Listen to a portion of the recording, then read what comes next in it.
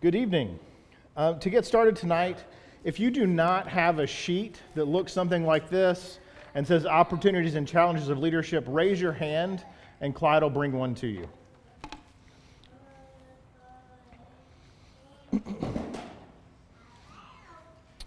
So each quarter of this year, as a congregation, we've been studying opportunities and challenges and then kind of fill in a group. So opportunities and challenges of younger people, opportunities and challenges of middle-aged, opportunities and challenges of older.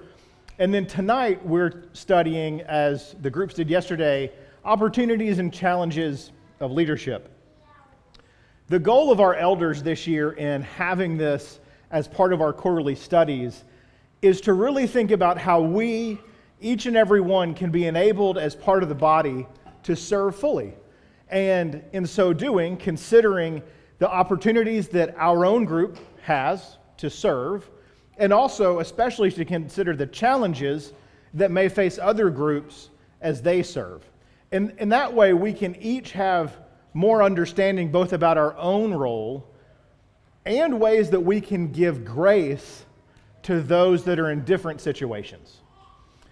So tonight, as we study about leaders, I chose 3 sections or passages from the life and leadership of Moses so that we can illuminate those through his service. I want to be clear, not each of the questions, not everything is phrased as opportunities and challenges. If there's a time when we're studying one of these sections and you'd like to phrase something as opportunities or a challenge and I didn't do that in the questions, don't feel like you have to adhere to the questions to comment or whatever. That's not the goal. The questions that I've included are to spur some thinking, but in each and every one of these examples, there are certainly opportunities and challenges faced at minimum by Moses, but also by those he's with, like the Israelites and Jethro. So the first thing we'll do is look at Exodus 17, verses 1 through 6.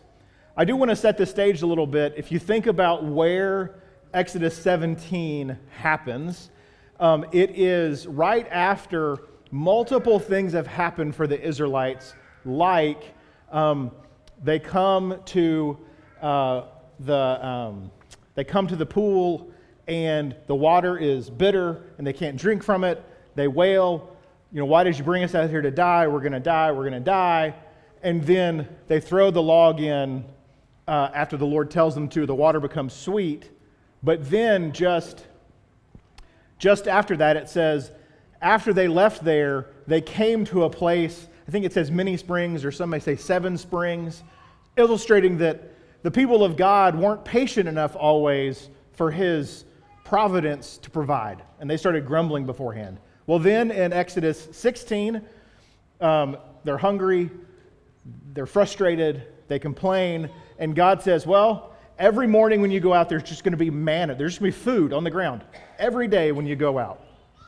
Except on the 6th day where you gather, there's enough that you need to gather for 2 days. Again, trying to reiterate their trust in him. They complain that they missed their meat pots. And so then he says, well, okay, you're going to have quail. And I think in Numbers it tells us that the quail was 2 cubits high. When that quail came, when the Lord provided, there was so much quail that it was 3 feet deep. Illustrating again and again, like the 7 springs with the water, the manna is there every day, the quail is there so high you can't really even walk. All of these illustrating the great provision that God brings them at every turn. So now we get to Exodus 17. So certainly they've learned their lesson. All the congregation of the people of Israel moved on from the wilderness of sin by stages, according to the commandment of the Lord, and camped at Rephidim, but there was no water for the people to drink. Therefore the people quarreled with Moses and said, "Give us water to drink." And Moses said to them, "Why do you quarrel with me? Why do you test the Lord?" But the people thirsted there for water. And the people grumbled against Moses and said, "Why did you bring us out of Egypt? To kill us and our children and our livestock with thirst?" So Moses cried to the Lord, "What shall I do with this people? They are almost ready to stone me." And the Lord said to Moses, "Pass on before the people, taking with you some of the elders of Israel, and take in your hand the staff with which you struck the Nile, and go. Behold, I will stand before you there on the rock at Horeb, and you shall strike the rock, and water shall come out of it, and the people will drink." And Moses did so in the sight of the elders of Israel. Let's take a couple minutes, if you would, consider the questions that I put. Welcome to answer those. Also, if you have other notes about opportunities and challenges that face Moses, jot those down, and we'll discuss those together in just a moment.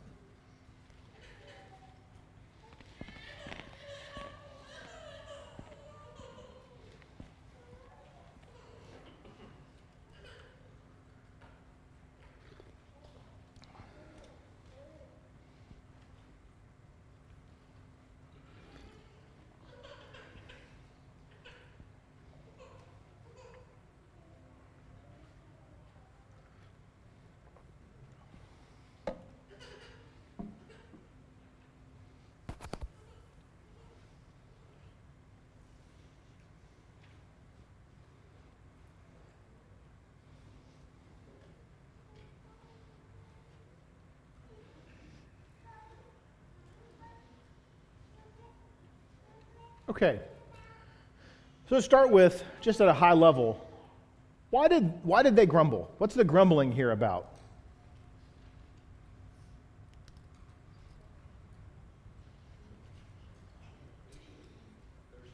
All right, so they're thirsty. All right, Chip got what should be first on everyone's list. They're thirsty. Have you ever been so thirsty, so parched, that you feel like you would give anything for a drink of water? Alan's nodding his head. If you've ever seen Alan work in the summer, he doesn't really slow down until his entire body is red and covered in sweat, and you're worried he's going to pass out. And you say, "Alan, you should sit and have some water." He said, "That's a good idea." In that moment, as soon as he realizes he's thirsty, that's the only thing he can think about, right? If you've ever worked in the yard or gone a long distance with no water, it becomes so distracting that you can't consider anything else until you get water. What else? What are other reasons why they're grumbling? I told you to think of at least three, so if you did this afternoon, you should have a lot. Michael, you got one?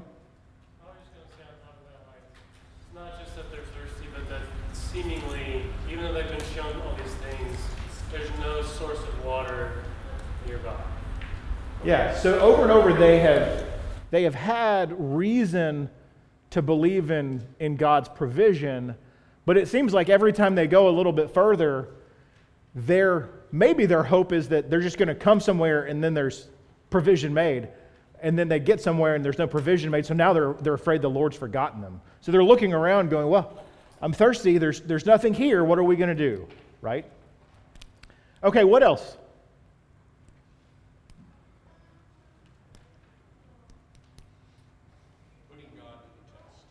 All right, so they're putting God to the test. What's that mean, Barry? Well, as Psalm 95 says, and you pointed out in the previous text, they simply aren't patient. And they even say in this text right after that, is the Lord among us or not? So they're treating God like some kind of genie in the bottle who's supposed to provide them when they demand it without recognizing God has the right to. Yes, so they have... So Barry referenced Psalm 95. There's two other passages that reference this situation a lot. Psalm 95 is one of them. Hebrews 3 or 4. I can't remember. Hebrews 3, about most of the chapter is about this as well.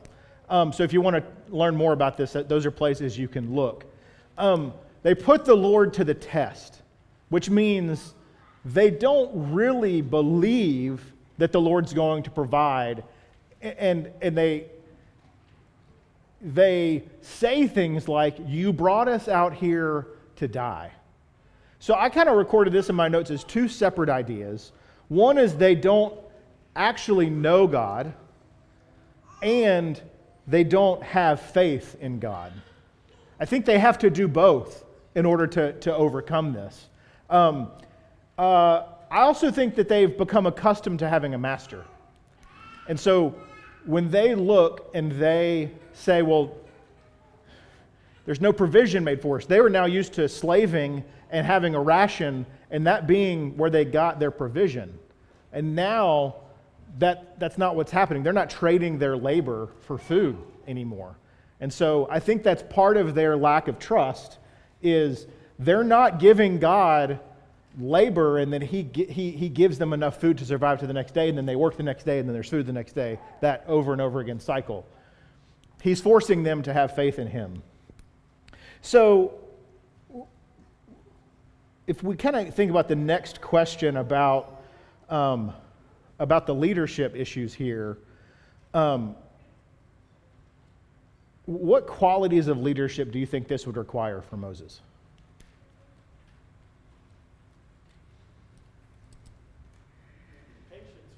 All right, patience is most certainly on the list. And that's because this is now the fourth or fifth or, I don't know, ninth time or something that they haven't trusted that God was going to provide for them. One of the things that's most interesting here is God's really specific command.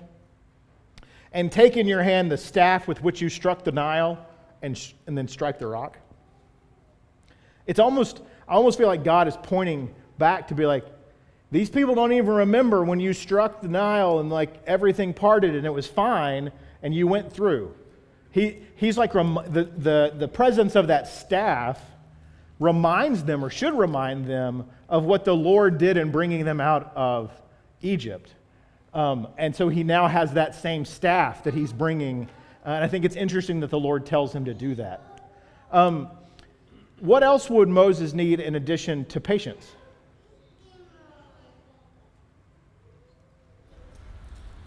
Chip? Communication skills. All right, so Chip says communication skills. To communicate with whom? With God and with the Israelites.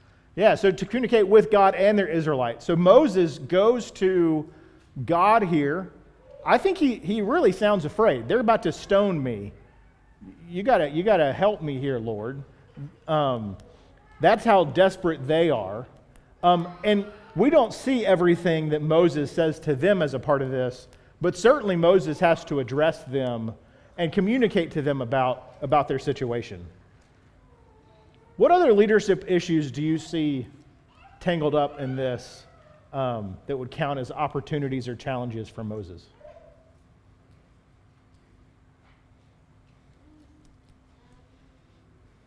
Alan? Leading a people that don't have the same faith that he has in God. All right, so leading a people that don't have the same faith that he has in God. I think that's a fantastic point, because Moses generally, I think, had more faith than they did.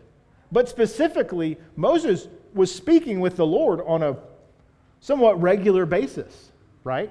And so not only do they have general reason, they should know the Lord also generally, but I think Moses likely knows the Lord better generally than they do. But specifically, none of these guys are talking to the Lord in the same way that Moses is, which we're going to talk about at the very last thing we read. And so that's a challenge. It's an opportunity. It's good for Moses that the Lord speaks to him that way, but it can also be a challenge because others aren't having that same affirmation of what he's telling them to do. They are forced in some ways to trust Moses as they trust the Lord. Drew, were you going to say something? They're definitely not talking to the Lord. It seems like they're not even talking about him, though. When they question, why did you bring us out here? It's not, why did God do it? Like, they've somehow even forgotten that this is at God's directive, it would seem like. And it's just, yeah, Moses, you're the worst, man. Why are you bringing us through the desert? Yeah, so they're directing their ire at Moses, and maybe we see them at many times forgetting the Lord. Perhaps they're focusing that ire on Moses, which means as a leader, in order to lead them through this, he has to either address that, accept it, deal with it some way, that he may be taking on a burden that isn't really his to bear, right? If God does bring them out into the wilderness to let them die, that really isn't Moses' fault. Now, Moses saves them, as Barry talked about this morning a little bit in his lesson, so I guess he takes it on him at some point. Any other leadership issues you guys think we should talk about here before we go on to the next example? Nathan? I'd mention love. made a conscious decision not to just offer it up to God. Yeah. So this people's threatening to kill him, and they do that more than once. And when the Lord offers to kill them, he stands in the way. So Moses shows not only his love for God in many of those actions, but his love for the Lord's people as well. And love is beyond important when leading all people, but when leading God's people especially. Chip? Two things that come to mind in that are, one is courage, and the other is being willing to be self-sacrificing. Yeah, so Moses needs to be willing to serve. Is that what you said? And then self-sacrificing? Had the courage to serve, I'm sorry. And self-sacrificing. Yes. All right, let's go on to this second example. This is from Exodus 18. The next day, Moses sat to judge the people, and the people stood around Moses from morning till evening. When Moses' father-in-law saw all that he was doing for the people, he said, What is this that you are doing for the people? Why do you sit alone and all the people stand around you from morning till evening? And Moses said to his father-in-law, Because the people come to me and inquire of God. When they have a dispute, they come to me, and I decide between one person and another. I make them know the statutes of God and his laws. Moses' father-in-law said to him, What you are doing is not good. You and the people with you will certainly wear yourselves out, for the thing is too heavy for you. You are not able to do it alone. Now obey my voice. I will give you advice, and God be with you. You shall represent the people before God and bring their cases to God. And you shall warn them about the statutes and the laws, and make them know the way in which they must walk and what they must do. Moreover, look for able men from all the people, men who fear God, who are trustworthy and hate a bribe, and place such men over the people as chiefs of thousands, of hundreds, of fifties, and of tens. And let them judge the people at every time, or at all times. Every great matter they shall bring to you, but any small matter they shall decide themselves. So it will be easier for you, and they will bear the burden with you. If you do this, God will direct you. You will be able to endure, and all this people also will go to their place in peace. So Moses listened to the voice of his father-in-law and did all that he had said. Moses chose able men out of Israel and made them heads over the people, chiefs of thousands, of hundreds, of fifties, and of tens. And they judged the people all the time. Any hard case they brought to Moses, but any small matter they decided themselves. All right, I'll give you a couple minutes to consider the reading and the questions before you, and we'll discuss that a little bit.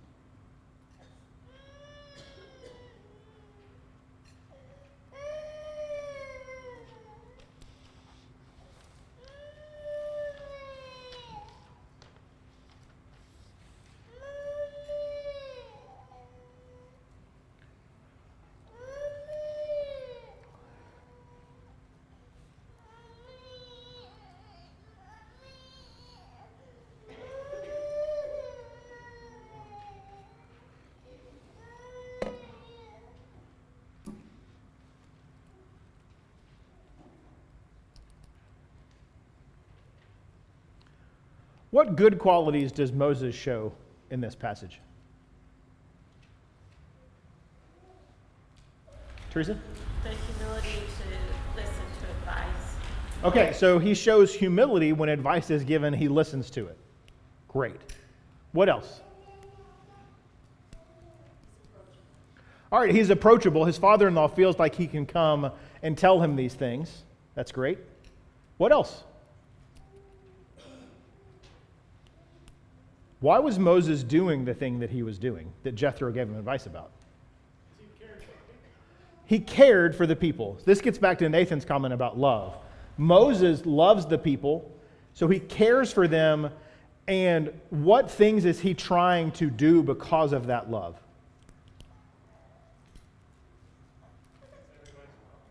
What'd you say? Fix everybody's problems. That's not what he says exactly.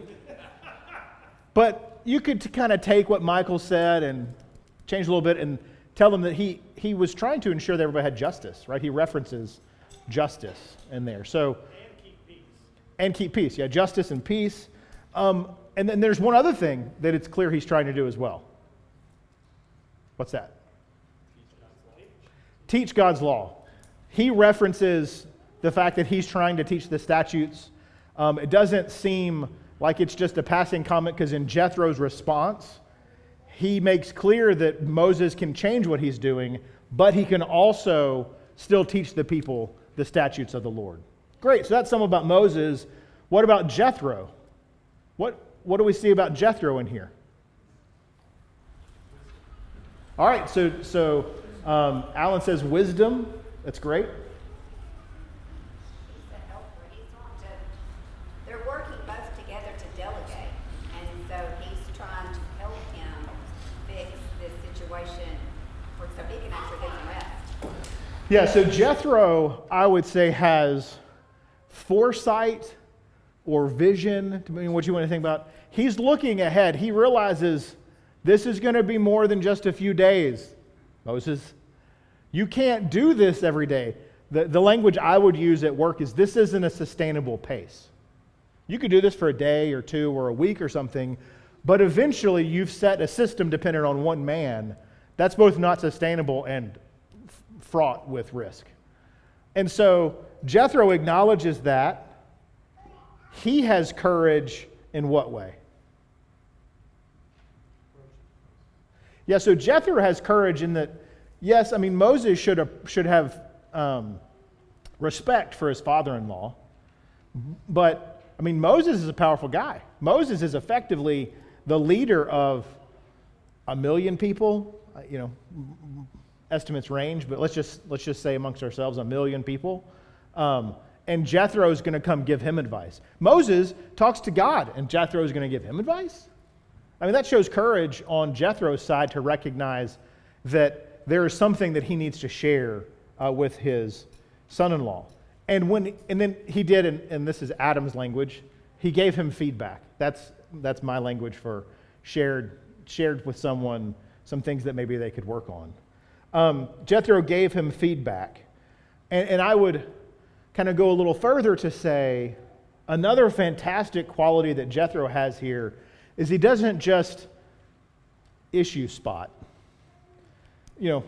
Anyone who's been in a leadership role has experienced the person that comes to them and says, "Whew, don't think you're going to be able to keep that up," or "I don't think that's going to work out," or "We got a problem here." And then they just, after they've dispensed that knowledge, which oftentimes is not surprising to the leader, they then, move along. It's like, that was great. Really appreciate that chat in helping me address this problem. Well, Jethro does the opposite. He doesn't just issue spot.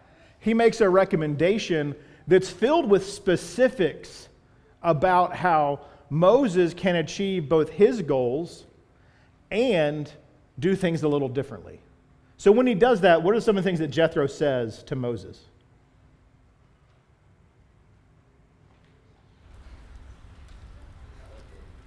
All right, so number one, delegate. You can't do all this yourself. You gotta figure out how to delegate. And in a way, using modern day language, he tells him he's got to figure out a way to get the ones he delegates to prioritize. The guys below him can answer the easy stuff, but when there's a hard problem, you should still be involved, Moses. Have them bring it to you. All right, so that's kind of one.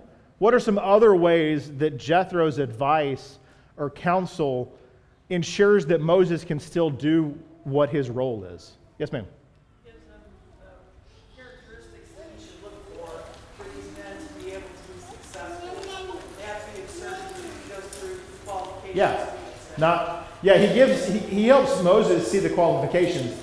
They're not going to take a bribe, all these different things.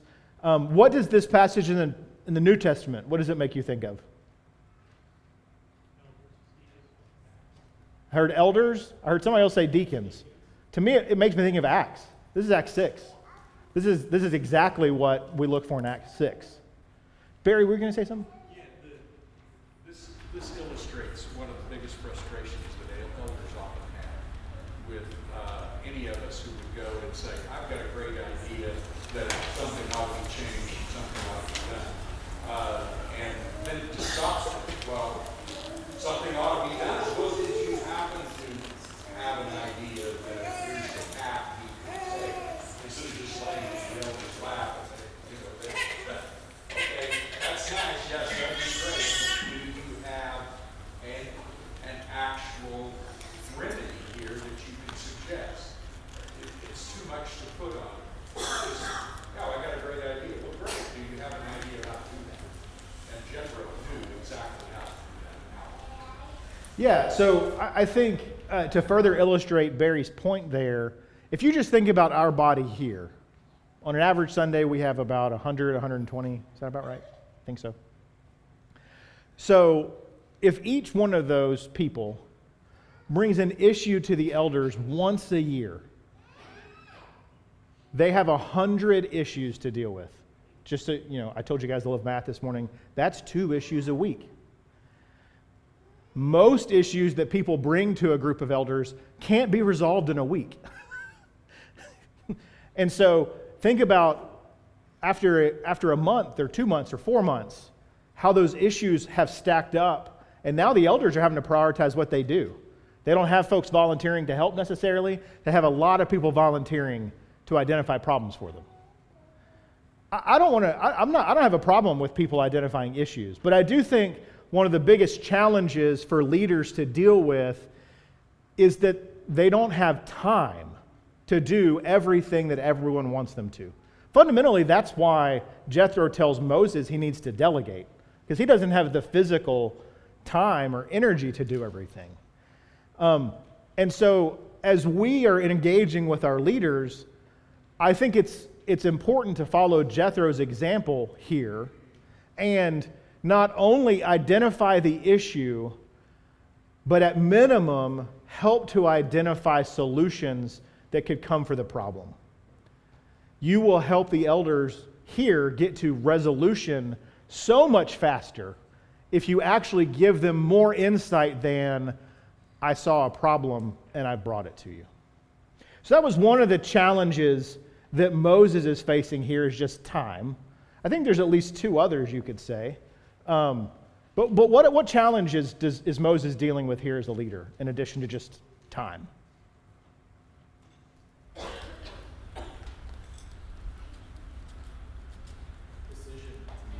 What'd you say? Yeah, so Evan used a term that I love. It's called decision fatigue. It's the idea that with every decision you make, if you don't have time to rest and rebound, over time, you will become fatigued simply from making decisions.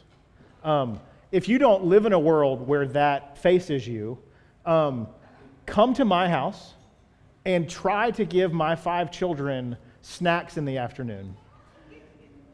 Both you and they will suffer from decision fatigue.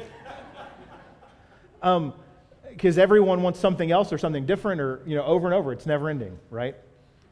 What else? I think there's some really basic ones, basic challenges. Why does Moses need to fill this role? Because he knows the law, and he knows the statute, and it sounds like he hasn't educated enough people to know them to actually apply them. Yes, all right, that's great. So this is the infancy of these people knowing the Lord in lots of ways. And so he faces so many of these issues because he hasn't dispensed enough knowledge to enable them, in some ways, to do this themselves. Great, what else? I saw Nathan? This is before the 10 Commandments were given. Yeah. So basically Moses is their own source of authority.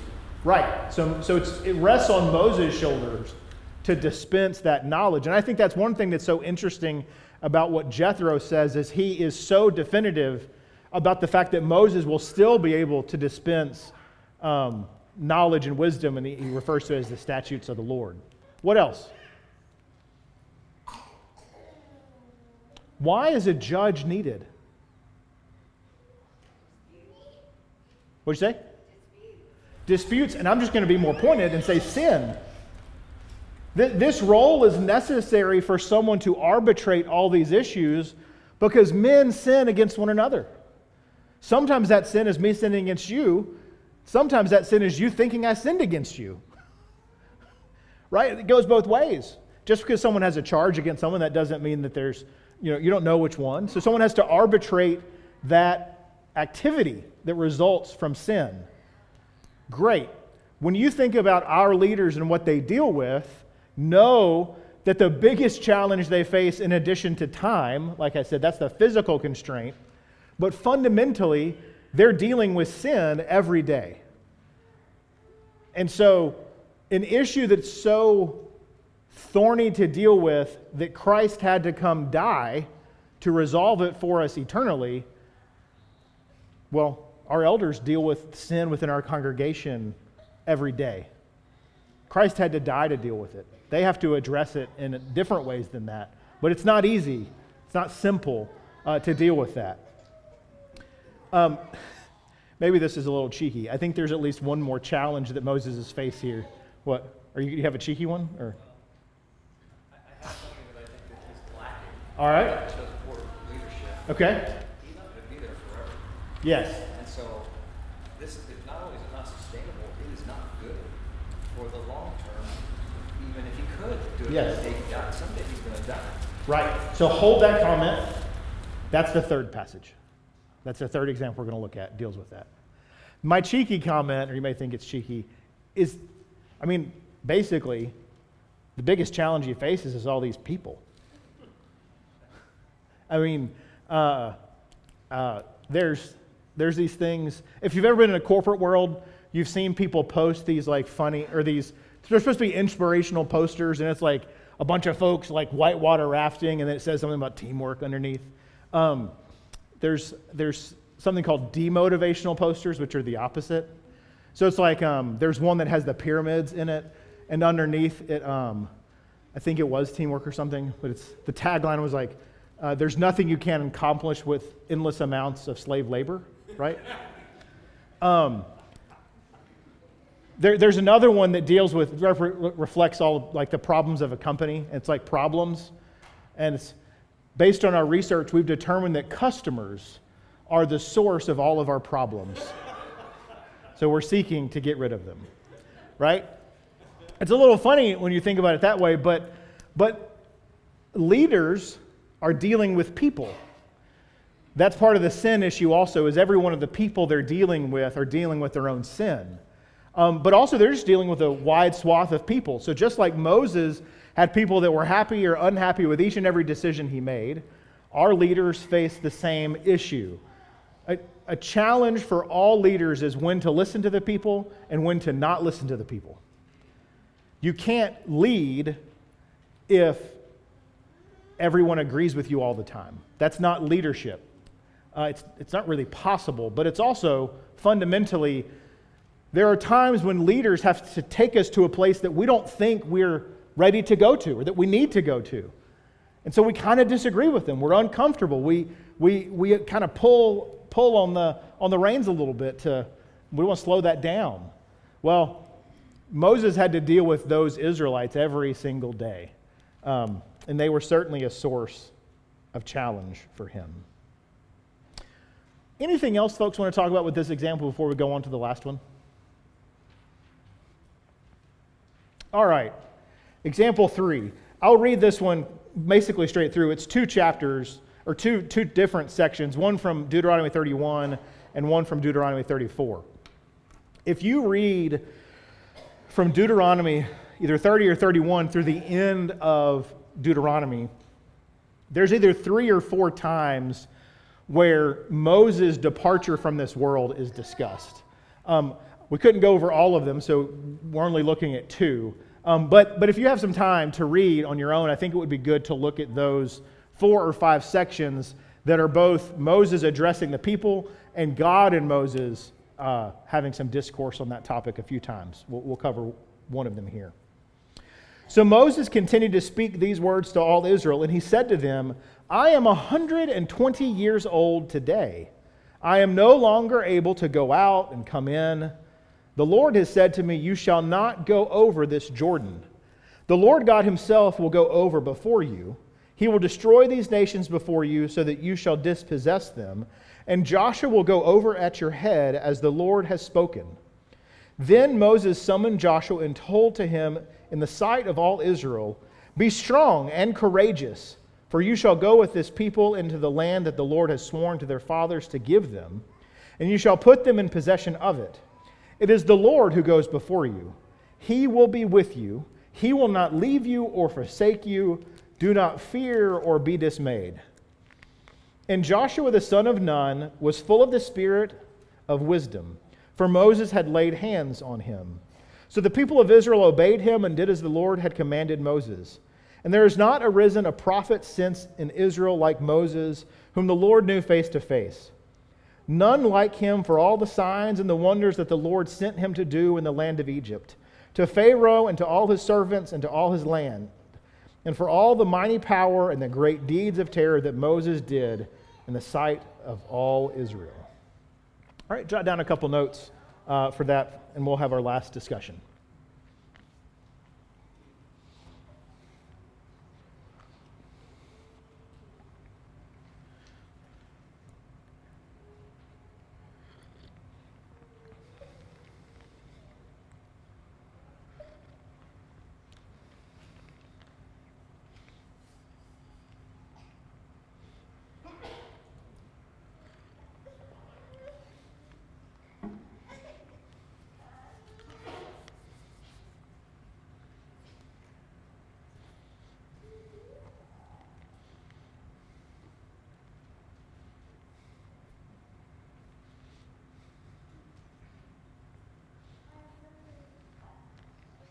All right, what challenges are Moses dealing with? And by the way, I don't know what the right grammar or syntax is here. If it's challenges are Moses or challenges is Moses. I struggle with that.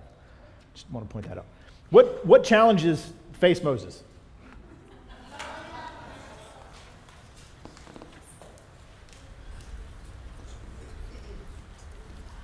Not Alan, Barry, Chip. Death is imminent. What'd you say? His death is imminent. All right, so Kathy says his death is imminent. He's 120.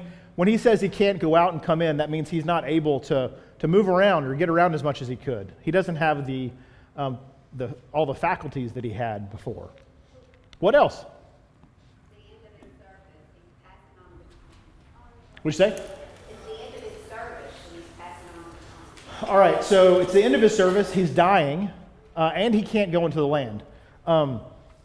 And so a new leader is needed. That's really a second challenge, right? There's age, and then a new leader is needed. Were you going to say something else, Trey? I was going to say change in leadership, but also a key part of that being the leader that's being replaced is the deliverer leader, almost the founder of sorts. Yes, so potentially the Israelites could mistakenly almost think of Moses as their savior, right?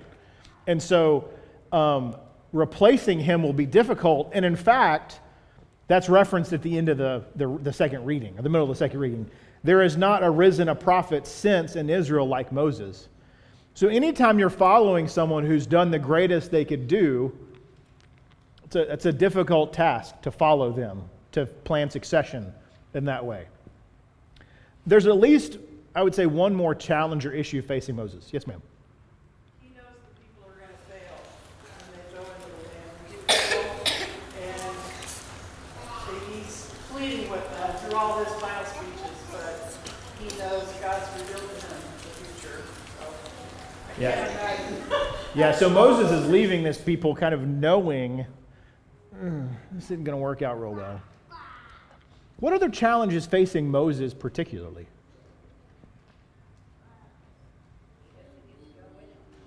He doesn't get to go into the land. I would say that is half of the challenge or the issue. What's the other half of that challenge?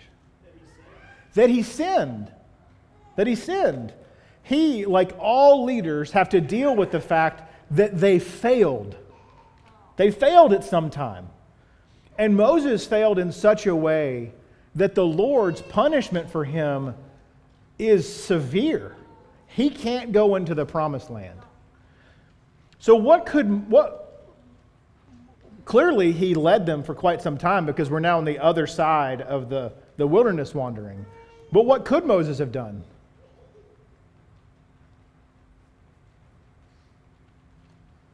If you work in a job, and this is a really silly example compared to what we're talking about, you work in a job and they come and they tell you, hey, I know we told you you're going to get a great bonus when you did this and that you're going to get a promotion at the end of this. We've decided you're getting no bonus and no promotion. What's your options? You can do the job anyway, or you can be like, I don't need you guys. I don't need this job. I'll just go be one of the people. Right? Moses, we don't talk about this, but Moses had the option that when the Lord took Canaan away from him and told him, you're not going to lead the people, he could have said, well, or into the promised land. He said, well, I'm not going to lead them now either. And instead, what did he do? He led them for about 37 years through the wilderness and listened to them grumble every single day about how wonderful slavery in Egypt was. So not only as a leader has Moses had to face his own sin and his own failing, but he's also had to deal with the fact that he was going to do good work for the Lord and at least in some way won't get his full reward. But he did the work anyway. It gives you some color to think about questions like, if heaven wasn't there for us, would you still serve the Lord? Moses told all of these people about the promised land.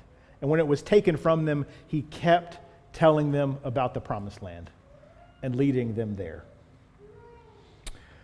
So as Joshua becomes the successor of Moses, what do you see that Moses did well?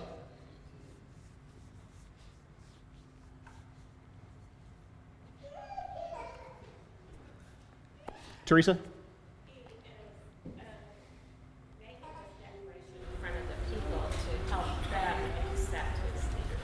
Yeah, so Moses publicly talks about this change in leadership.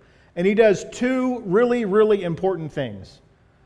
One, with Joshua standing here, he looks at the people and tells them what they're supposed to do. Be strong and courageous. The Lord will take care of you. You need to obey all his commands, and you need to obey Joshua. And then he turned to Joshua.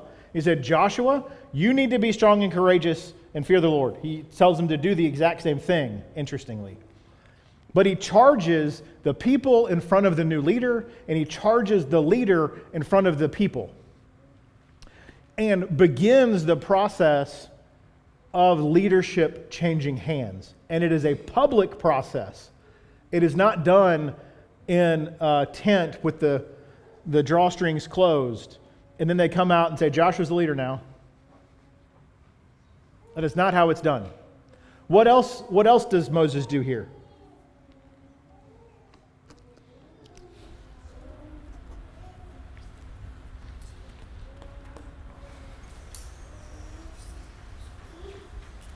If you've ever worked at a company and been part of what's called a reorganization, something almost every time this doesn't happen. They tell you all the changes that are going to happen.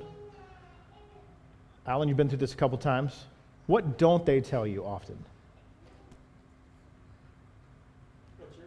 What you're going to be doing. They don't tell you why. Lots of times, if you're a part of leadership changes, you don't get much why. But it's interesting because Moses does the opposite.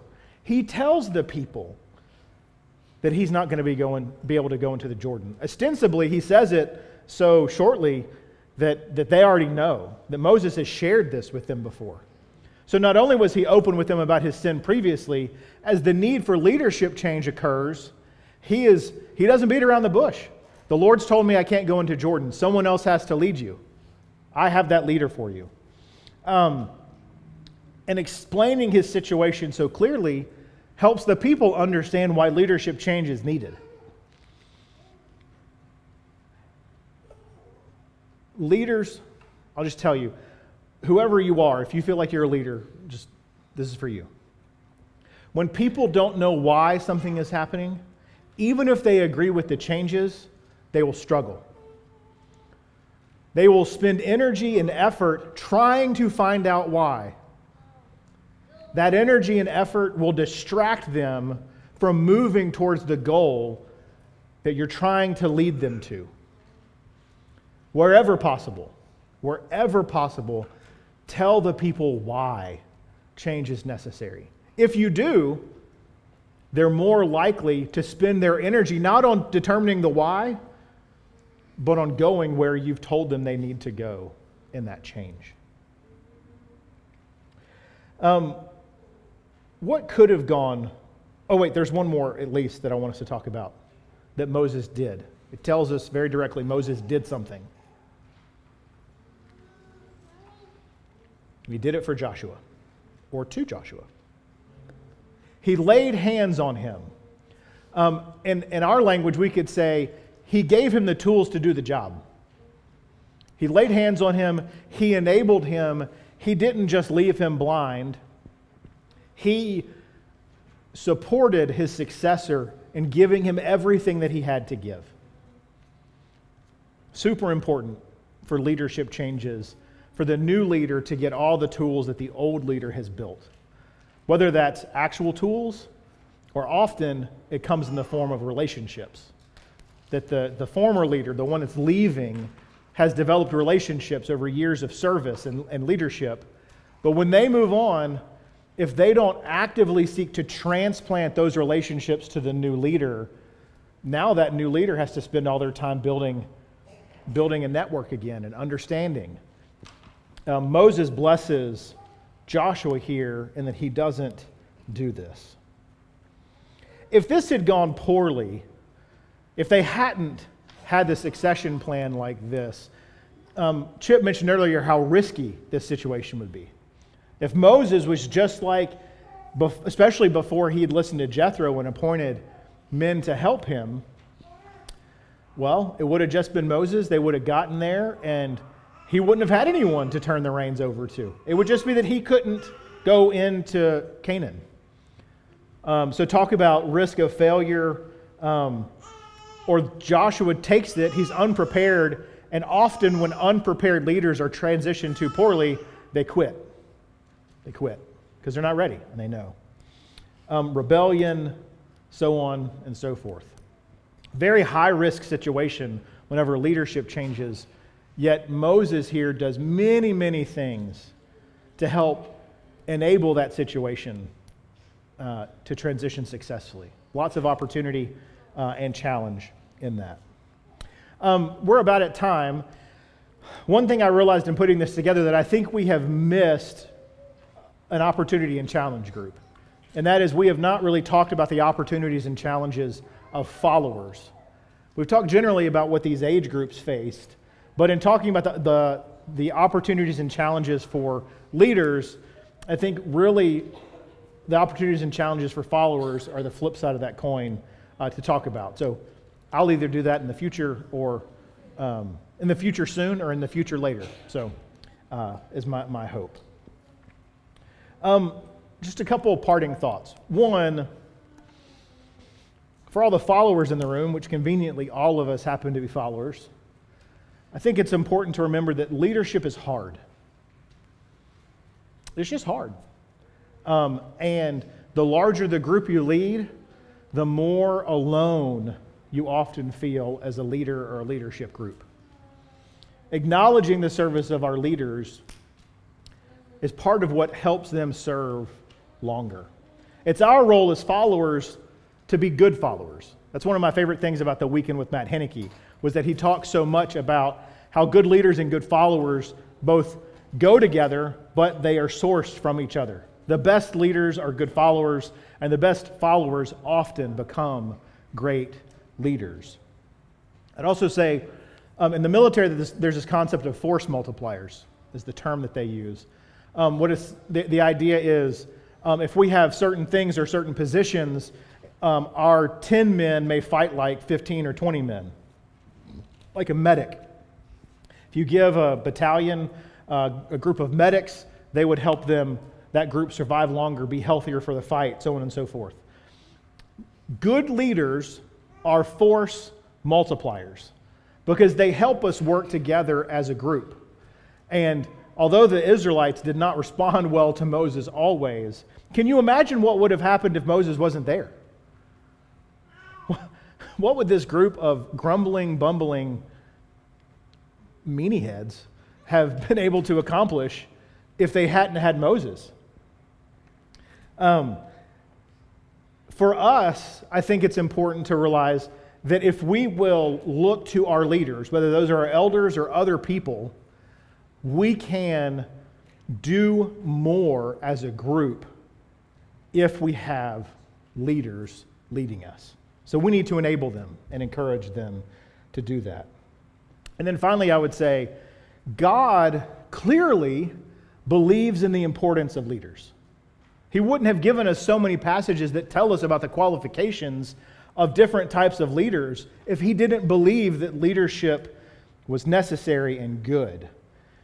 We all need to plan and make ways to enable ourselves and others to lead where we can. Every one of us has some opportunity to lead the people of God. Whether that is in the humblest of service or in front of a group or whatever. Leadership and service go hand in hand. And if we can all think about ways that we can lead others to serve more, we as a group will serve and love God more. Thank you for your attention and your comments. It's been a joy to have this study with you tonight. Let's stand and sing.